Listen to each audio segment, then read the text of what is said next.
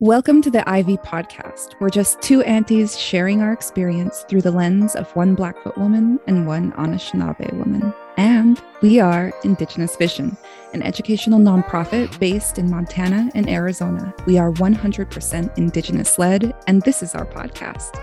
Check us out at indigenousvision.org to learn more about our work, make a donation, or play back any of our radio shows and this episode. Hey, everybody. Welcome back to another Ivy podcast. I'm Suta. I'm Melissa. Hello. Hey, Melissa. So yesterday you texted me and you were going to a sushi making class, and I really want to know how to make. I was wondering if you could give me a Zoom demo after you learned.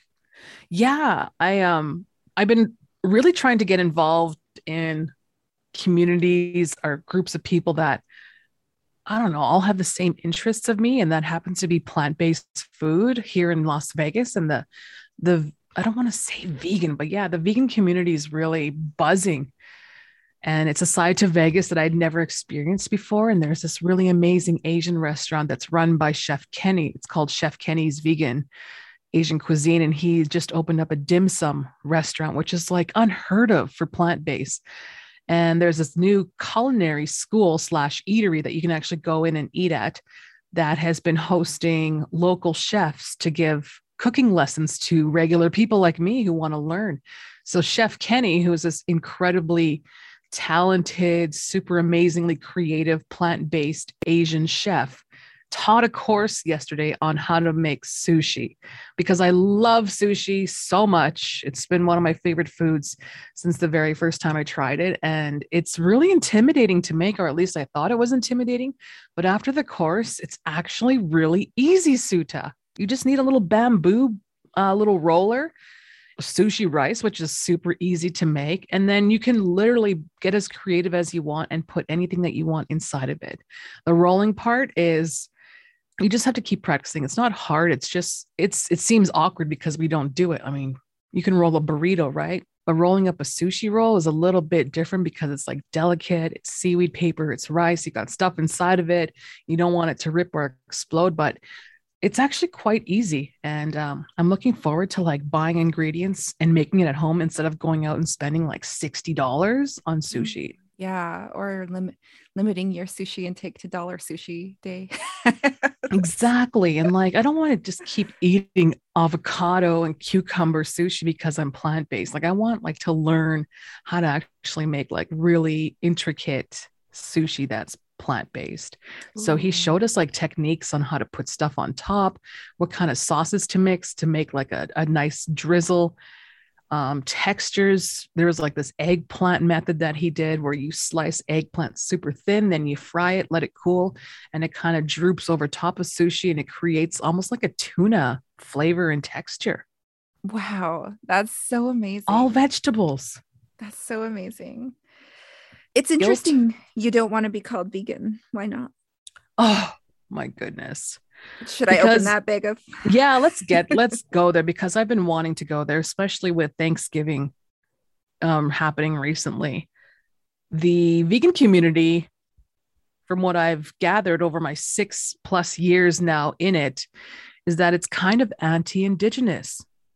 They're really against any form of killing of an animal to eat, any form of it. There are some vegans who are so militant that you just can't even try and break down the paradigm that they're stuck in. Like they just won't hear it. And I've gotten into it a few months back over people on YouTube, because there's this one cool vegan chick that I follow on YouTube because she has great recipes. She's also Asian inspired.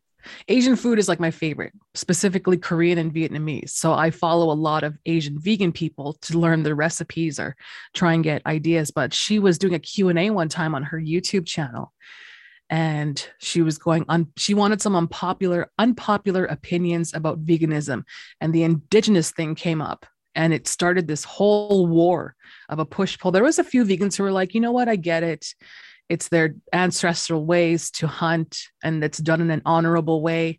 They wear the hides. They use up all of the animal. It's not like they're killing, hundreds of thousands at a time. It's like one here and there for their family. And some people were just like, no, Native Americans don't get a pass to eat meat just because their ancestors did. And it was just like this huge fight.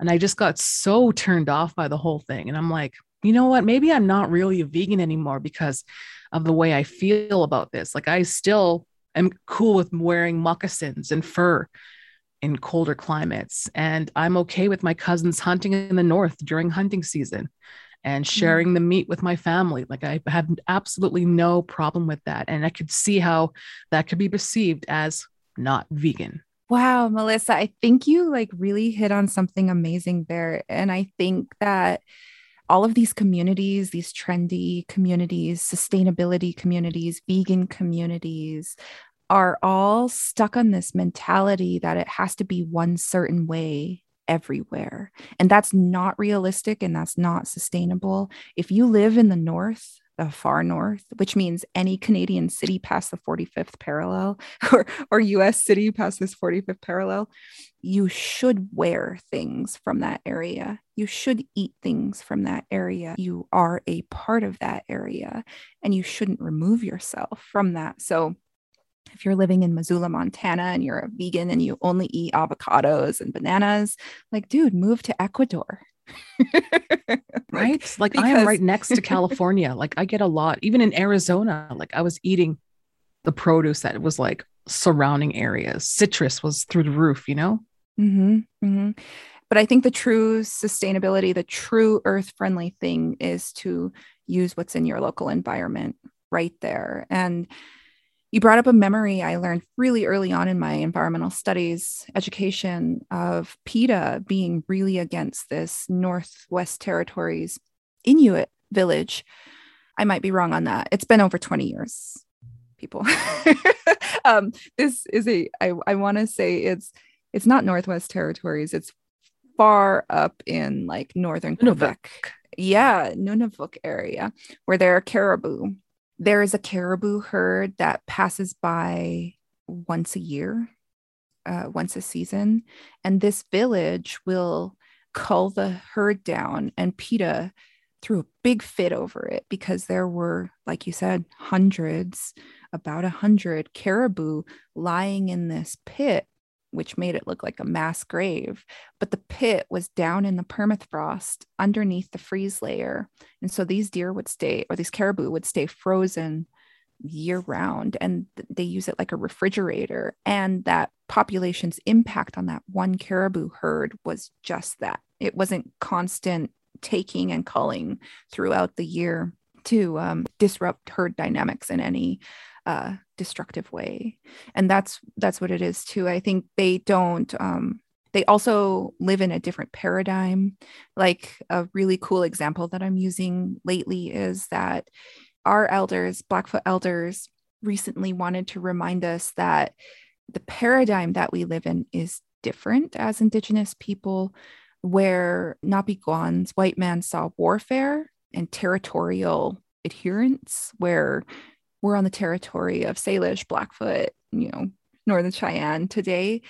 It's not like who owned the land. It was who was obligated and has relationships with that land. And so then we went to warfare out of compassion and responsibility and obligations of our responsibilities towards that being. And so Xistucky, the beaver, we have a special relationship with the beaver, and we have an area where we take care of this one beaver nation, and it helps form our ecosystems and our habitats and bring all that value, increase the value we see, which means more game.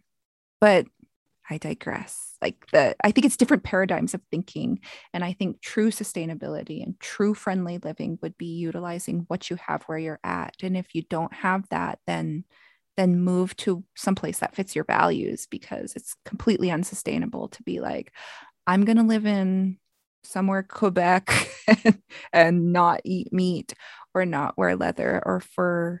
And Indigenous people lived where they were and how they did, because that's how you're supposed to live there. That's the easiest way, the most efficient way to live in an area and live and thrive. Yes, it's definitely geographical, and they just don't understand that. These vegans that I've gone head to head with in like comment sections and on pages that are about, social justice and environmental awareness. They just get really hung up on the fact that everything's just torturing animals and it's cruelty. But at the same time, they don't really understand that they're privileged, that they're exercising to even have access to all of these products like produce and fake meats is in fact a privilege. And that's something that I'm also pointing out to people too, is when I'm like, being a vegan or plant-based is an extreme privilege. You think that anybody can just survive on eating rice and beans, especially when I tried to break down the North and their food costs and everything involved to ship food up to the North. A lot of times they're just like, well, why can't they just like get beans up in the North? And I'm again, like, they just cannot understand the challenges. There's no magic roads that go up into these communities. It's all got to be flown in. It comes in cargo ships. Like, it's extremely difficult. And I've been to the North and I've seen the food prices. I mean, you're not going to buy a head of lettuce for like $25 when you can buy something else or go hunting. Like, you just, that whole way of thinking is just, it just cannot penetrate their brains. And so for that reason, I cannot label myself a vegan anymore. So I just say I'm plant-based or a hardcore vegetarian. Those are the two terms that I use. Yeah. And I have a little problem with like intensive industrial agriculture, like huge monocroppings that are require extreme amounts of pesticide. And as a watershed manager, industrial level agricultural practices are ruining our animals, our biodiversity, our water quality, our health. Like, you have to get foods that are confirmed free of glyphosate, which is a ingredient in Roundup, which is known to cause cancer, and they use that on our food, and it's in our bread. Like, it's because wheat is one of the crops that really need, especially as a Monsanto crop. But industrial agriculture is not more friendly than killing one single animal, especially from a herd that has lost its natural predators, because as people, not me, but people were scared of wolves and bears and predators. And so they killed all of the wolves and they killed all of these predators. And we have a place, I feel, in the food web. We have a place. And there are animals, like even deer are known to eat the guts of other deer. Like, there are certain things, and I feel like it's probably this, maybe an unconscious drive to get some kind of nutrient or protein or something beneficial to our body. But, there's a natural balance in life. And I feel like we need to honor that as well. And sustainability isn't like, I'm not going to eat meat. I'm only going to eat these superfoods that come from different continents, plant-based foods that need to be shipped in over 100 miles. Like, I'm going to eat what I can grow in my garden and what I could trade with my friends and what grows locally or the closest around here. Like, I try to get my produce from Washington because it has the shortest distance to us instead of California or Mexico. And yeah, produce prices in Canada are just crazy, and they're wilted. Really crazy. It's wilted already. And yeah, I grew up on meat and potatoes because that was what was really around. Potatoes and onions and all those like root vegetables. There was just so plentiful. So maybe that's why I just love potatoes so much. But I gave up on meat years ago because when I came to America, I just saw the insane and the excessive amount of factory farming that was going on, and just how it was pumping out of machines into people's drive-throughs, and it just really disgusted me. So that's why I chose not to. I don't know if I can go back to eating meat if I go back up north. I don't know what it's going to be like. I'll just have to wait and see when I get up there, but I'm definitely not open to it because I enjoyed eating game that my cousins would hunt. It was delicious. And it nourished my body. Right. We're working on a project right now, me, Indigenous Vision, that's actually focused around climate change or impacts and food sovereignty and our local diet. And a lot of times right now, I feel like we're putting a lot of funding and efforts into food sovereignty, tribal food sovereignty. And I was thinking a couple of weeks ago, I'm like, you know what? Having a garden for this Blackfoot woman is not food sovereignty. It's adopting a colonial practice that is requiring me to get seeds from other places and then forcing something that's not acclimated or able to grow here to grow here. And then who knows, like I really should just be on my like I have a genetic evolutionary diet, and that's the one that I've had the most success with over my lifetime of trying to get healthy and get my diet in order is going back to what my ancestors ate. And that spurred this study of which has we've been preliminarily awarded an EPA environmental justice grant to take some working dogs out and look for mink and otter scat that we'll take to the lab and have analysis for COVID-19, pharmaceuticals, flame retardants, and heavy metals, and chronic wasting disease. And eventually we'll be able to issue notices to my community of where it's okay to go pick and harvest and hunt, because a lot of these elements, heavy metals and chronic wasting disease, have a viable lifetime in the soil and water and can be taken up by plants in the riparian areas surrounding the streams and wetlands. And so thinking about that, thinking, okay, if I go pick like a lot of mint this summer and I get to have my mint cup of tea every day throughout the winter, I'm dosing myself with whatever is in the soil and water, whether that's biological things like cryptosporidium or giardia or like all of the chronic wasting disease and brucellosis. Chronic wasting disease is a prion. It's a malfolding prion that is being transmitted among different cervid species, elk, moose, deer, and now caribou, white-tailed deer. Wherever they leave their mucous membranes or pee or die and decompose in that area, that prion remains viable in the soil and water for a minimum of 2 years. And so anything that grows, any animal that comes by and eats that, sniffs it, is then exposed to chronic wasting disease. And that's how it's spreading. This has pretty major impacts for my community, who tends to we're trying to revitalize these practices, our land-based practices. We're trying to revitalize our food harvesting, our root harvesting animals that we have a relationship with, deer and bison. There's a part of lots of groups that are trying to return bison to the prairies and all of the biodiversity that creates. But yes, this project is looking at our soil and water and looking at how it's impacting the health of everything in that ecosystem, specifically the deer and cervid species, and then our chance and risk of negative health impacts from exposing ourselves to this for too long. So it's good to know where these things are, and it's good to know where to pick and where clean water's at. And definitely. And I do see a big contrast between Canada and the US. And I even tasted the difference when I moved down here when it came to meats. Yeah, there's just less like industrial manufacturing of it. There's less, Native people have a thing, and it goes back into my molecular water research of how energy can transform and structure molecules.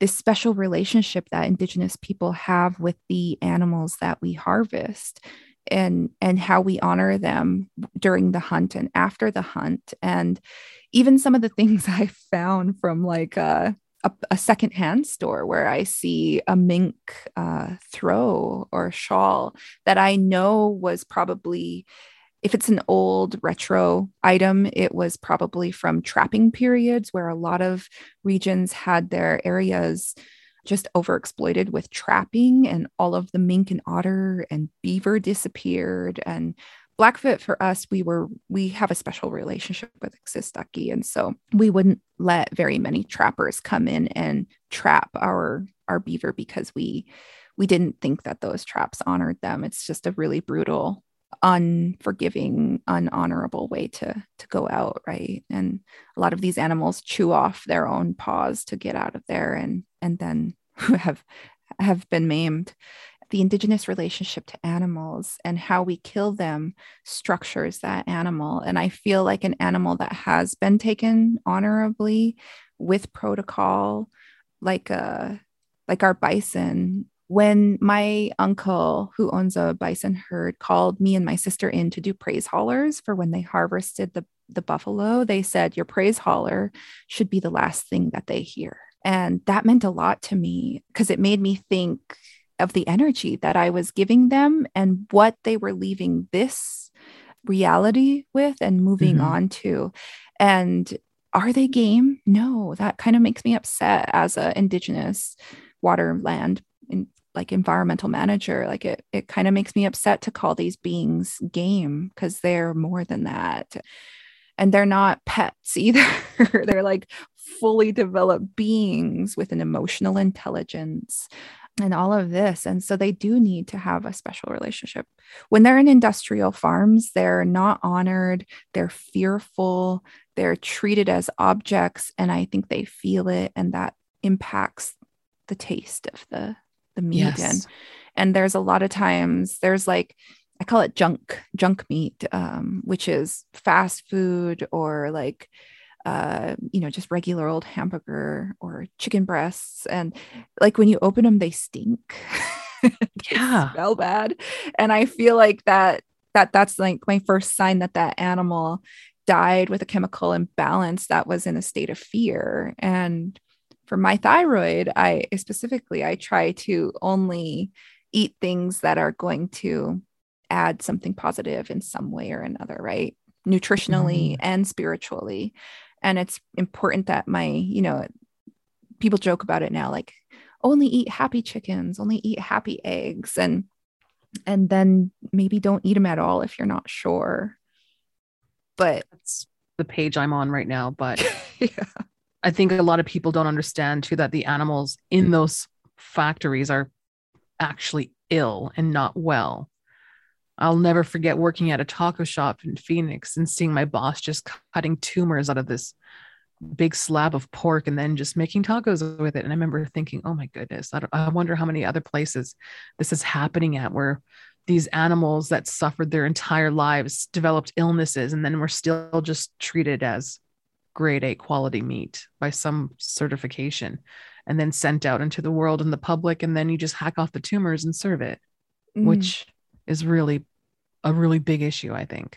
And think of the times where somebody is lazy and they just threw all the tumors into the meat grinder and goodness. Yeah. Gross. Yeah, I think it's a big, some people might think it's foo-foo, but whatever. I don't care. I hold my cup of water to my mouth and say, I love you. I'd rather watch my aunt, skin a deer and hack it up than get something that's like wrapped in plastic on a styrofoam thing and like no idea where it really came from. I mean, have you ever driven by a meat plant? The smell? Yeah.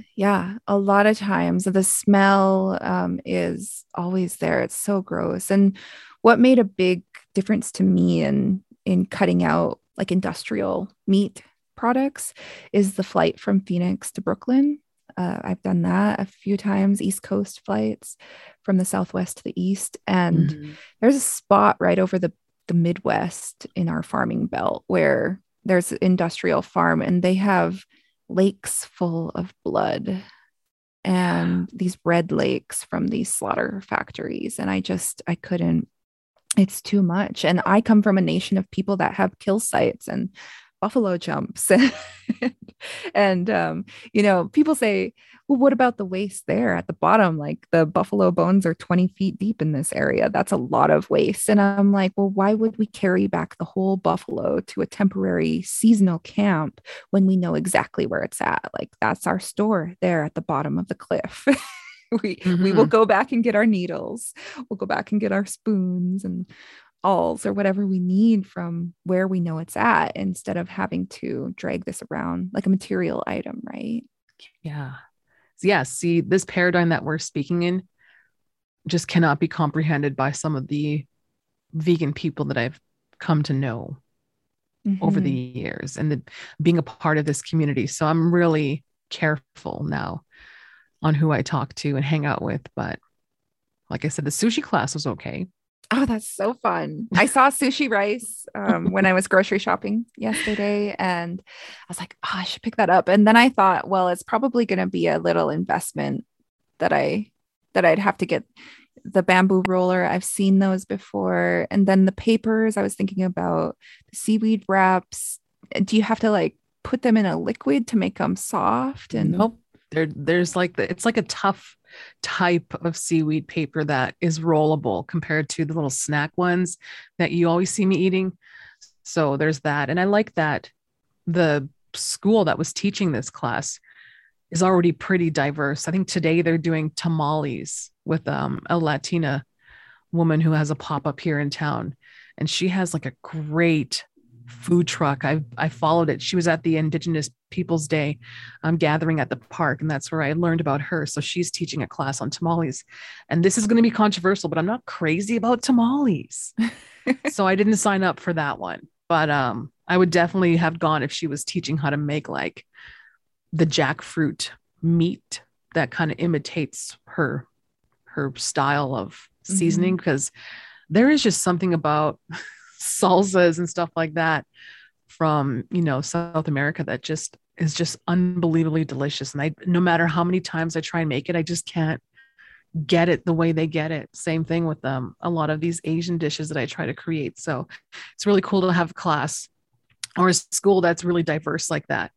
It's not just these tofu, I don't know, sandwiches or burgers. It's like they're legitimately trying to diversify and bring out different cultures, because that's what I've noticed too. There's like so many cultures who are plant-based. And even in my like fighting back and forth with the militant vegans, there was a couple of like other Indigenous people popping up, and they were saying the same thing that I was. It's like, hey, we're not trying to like destroy all the animals. We're taking what we need and then moving on. Like, it's just the way it goes. And for people to be so tunnel visioned of just focusing on animals and saying that they care about the environment while excluding everything else, like the actual environment, is really black and white. I mean, do they even know that there's people out on the front lines fighting for actual land right now? Oh, it's just insane. And like the pipeline people, like I follow so many people who are actually out there physically putting themselves in danger, especially now that it's cold, especially in the north. The battles rage on, and you can, eat as much produce as you want, but what are you really doing to help the environment or the world that you're like flagshipping or whatever? A really good example of that is what happened to the elk herds in Yellowstone when they killed all the wolves and then reintroduced the wolves. What happened is the elk got lazy. The elk stopped being scared. The elk started going into areas that they never usually went in, and then decimated the soil or the water, the stream bank, just like cows that have like unhindered access, right? They just ruin the soil and the water. And like buffet madness. Yeah, exactly. When they reintroduced wolves, that it forced the elk to adopt their previous behaviors and habits, which made them move back into a certain region within the ecosystem and stay out of other areas where they were overexposed or more likely to meet a wolf and a predator. And then the herds got sick. Because what do? We manage them like game. And so we eliminate the predators, and then we don't effectively take up the mode of predators in how herd populations are maintained, and how wolves and predators tend to pick off old and sick or really, really young. And then Indigenous people also have protocols too on who to take at what time of year. Like, we're not taking mothering calves, right? We're taking the bull bison this time. We're taking only the bulls, and then leaving the calves and cows, I'm talking about elk here, to raise up that new generation, right? Exactly. And so we just don't go out there and shoot anything and everything. We don't treat them like game. They are a living being with a purpose and a place in this ecosystem, and that there's balance required. And no, there is absolutely no place in the world where you can actually run away from the blood and then say, I don't want to cause any pain, because I think, vegan diets can be, especially those trendy vegan diets. They're hard on the ecosystem. They have a huge carbon footprint, and it's completely unrealistic and unsustainable. And so I think if you're really hardcore about any particular diet, then you need to move to an area that really supports that. Yeah, I do see all these trendy vegans just exploiting the hell out of superfoods. Like you were mentioning earlier, there's that whole cacao movement as well, with ceremonial, spiritual, the new age people abusing that, the acai people. I mean, how far away is that stuff to get it up here so that you can have your Instagram worthy acai bowl in the morning? Right? Like it's really performative at this point. And I've just been seeing through all of it. I was really kind of like gung ho about like veganism in the beginning, but then I'm just like, ew, everybody here is really toxic, actually. So I've gone to plant-based vegetarian. That's, I can, because I have the privilege, easier. And I admit it's a privilege, and a lot of people don't want to hear that. It is an absolute privilege to pick what kind of foods you want to eat and put into your body. Like that is a major privilege. Yeah. And I'm aware. Oh, I'm aware of that. I grew up on commodities, which are federal government food rations. Wow. For the poor I've people. never experienced it. I can't imagine. I think we got Christmas hampers. So we get a box delivered at Christmas time with a bunch of stuff, and it'd be like, oh my God. But again, it's like super unhealthy stuff. Yeah. Talk about industrial farming. Like they're big silver cans with a black print of the animal on it. So the beef has a cow on it. The chicken has a chicken on it. And, my mom used to try to like fix these up in all different kinds of ways that were yummy. Sweet and sour chicken is one of my favorites, but I stopped eating it. I felt like it contributed to my health problems. And I think, I think our last episode was on self-care, and that's where I'm really at is to eliminate this unnecessary stress that I'm holding on to, or my body is holding on to. I have to eliminate adding more stress to my body. And so that's where I stopped eating like just regular beef or chicken, things that I knew weren't taken in a way that I agreed with or it didn't align with my values. And so right now, I have a little bit I'm running out. I don't have very much meat. I'm not a hunter. I'm in a society that I'm not supposed to hunt, and I'm supposed to rely on the hunters in my community to provide me these things in exchange for prayers of the bundle I'm associated with. Yeah, but I've been really focusing on making sure that what I put in my body, if I'm not sure of where it came from or how it was harvested, then I try to transmit some healthy energy. And that, I think that's what praying before you eat is all about, is transmitting this gratefulness or honoring that life of a plant, root, an animal, and then and thanking it for what it's about to provide my body with, and being grateful for that small amount of nutrition. And so I've been really conscious about, to achieve my stress-free, healthy life, I need to be consuming and ingesting things that are also stress-free and, what I want to be. Nice. That's good to hear, man. I wish more people lived in this paradigm, because when I go outside, I just see a bunch of unhealthy bodies consuming unhealthy bodies. And it's taken a huge effect on people and our society in general.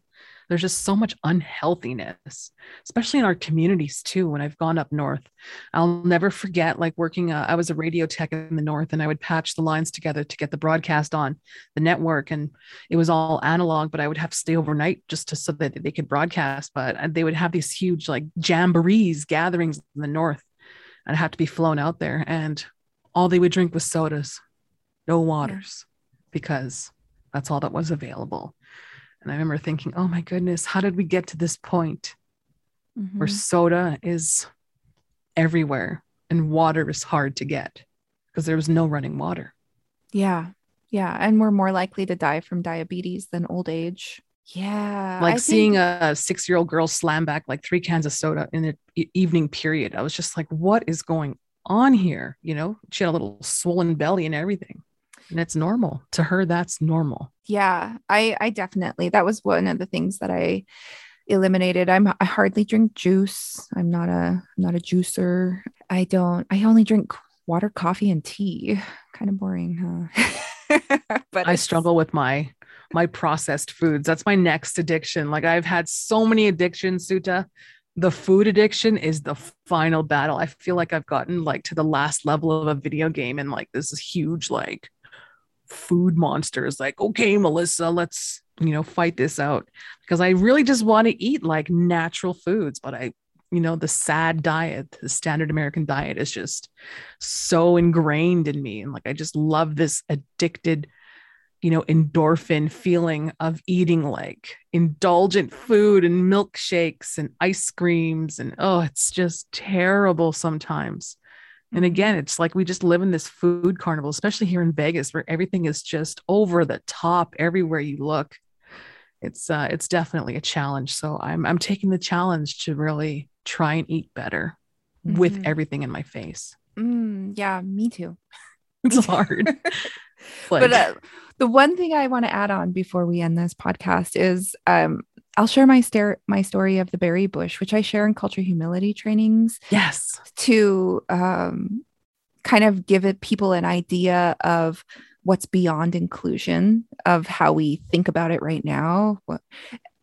So the berry bush is a Napi story in my nation, and Napi saw these berries and he really, really wanted them and got greedy and was trying to take them, but ended up hurting himself in the process by not realizing that he was going after a juicy reflection instead of the actual berry bush. But that story, shortly paraphrased, was on my mind and told to me when my grandma Violet also took me out berry picking as a 4-year-old. And this would usually happen when my dad and my grandpa were getting a sweat ready, and me and my grandma would go wander in the trees and take our buckets with us. And she said that I had to worry about other things. Like it's not my place to see a big berry bush and take them all. We have to worry about the birds who need them, the bears who need them, and the very bush itself. And then on top of that, this is the way we do it. This is which means this is the way our grandmothers have always done it. And she put a blanket down and shook the tree, and some ripe berries fell out. And then we spent some time picking other berries. And what that did is it that technique of harvesting, and I want to like kind of generalize this over all Indigenous harvesting techniques of anything, is that the way in which we harvest helps promote productivity the next season. And we also leave some for other things. So it's just not about us and our needs. It's about that bigger impact, right? And I think when we worry about that bigger impact, then and we minimize our needs, I don't know. I feel like it's just a healthier way of being. It's just a healthier, more gentle way of being. It is. It's, yeah, it kind of goes, yeah, I totally get what you're saying. I know that the Wendigo is a reflection of people being excessive and greedy and overdoing any aspect of anything. You kind of create that monster, and you're trying to avoid that monster inside by just taking what you need and not overdoing it in any aspect. Well, here's to living minimally. Yes. To living with the biggest positive ripple with the least amount of waves. How do I say that? Just walk like your feet are kissing the earth. Exactly. Even if your banana bread is bland. Thank you so much for listening to the Indigenous Vision podcast. You can find out more about us on our official website, including how to contact us, make a donation, or play back any of our music radio shows or this podcast. Don't forget to share with your friends and write a review if you've got time. We totally appreciate you sharing your time with us.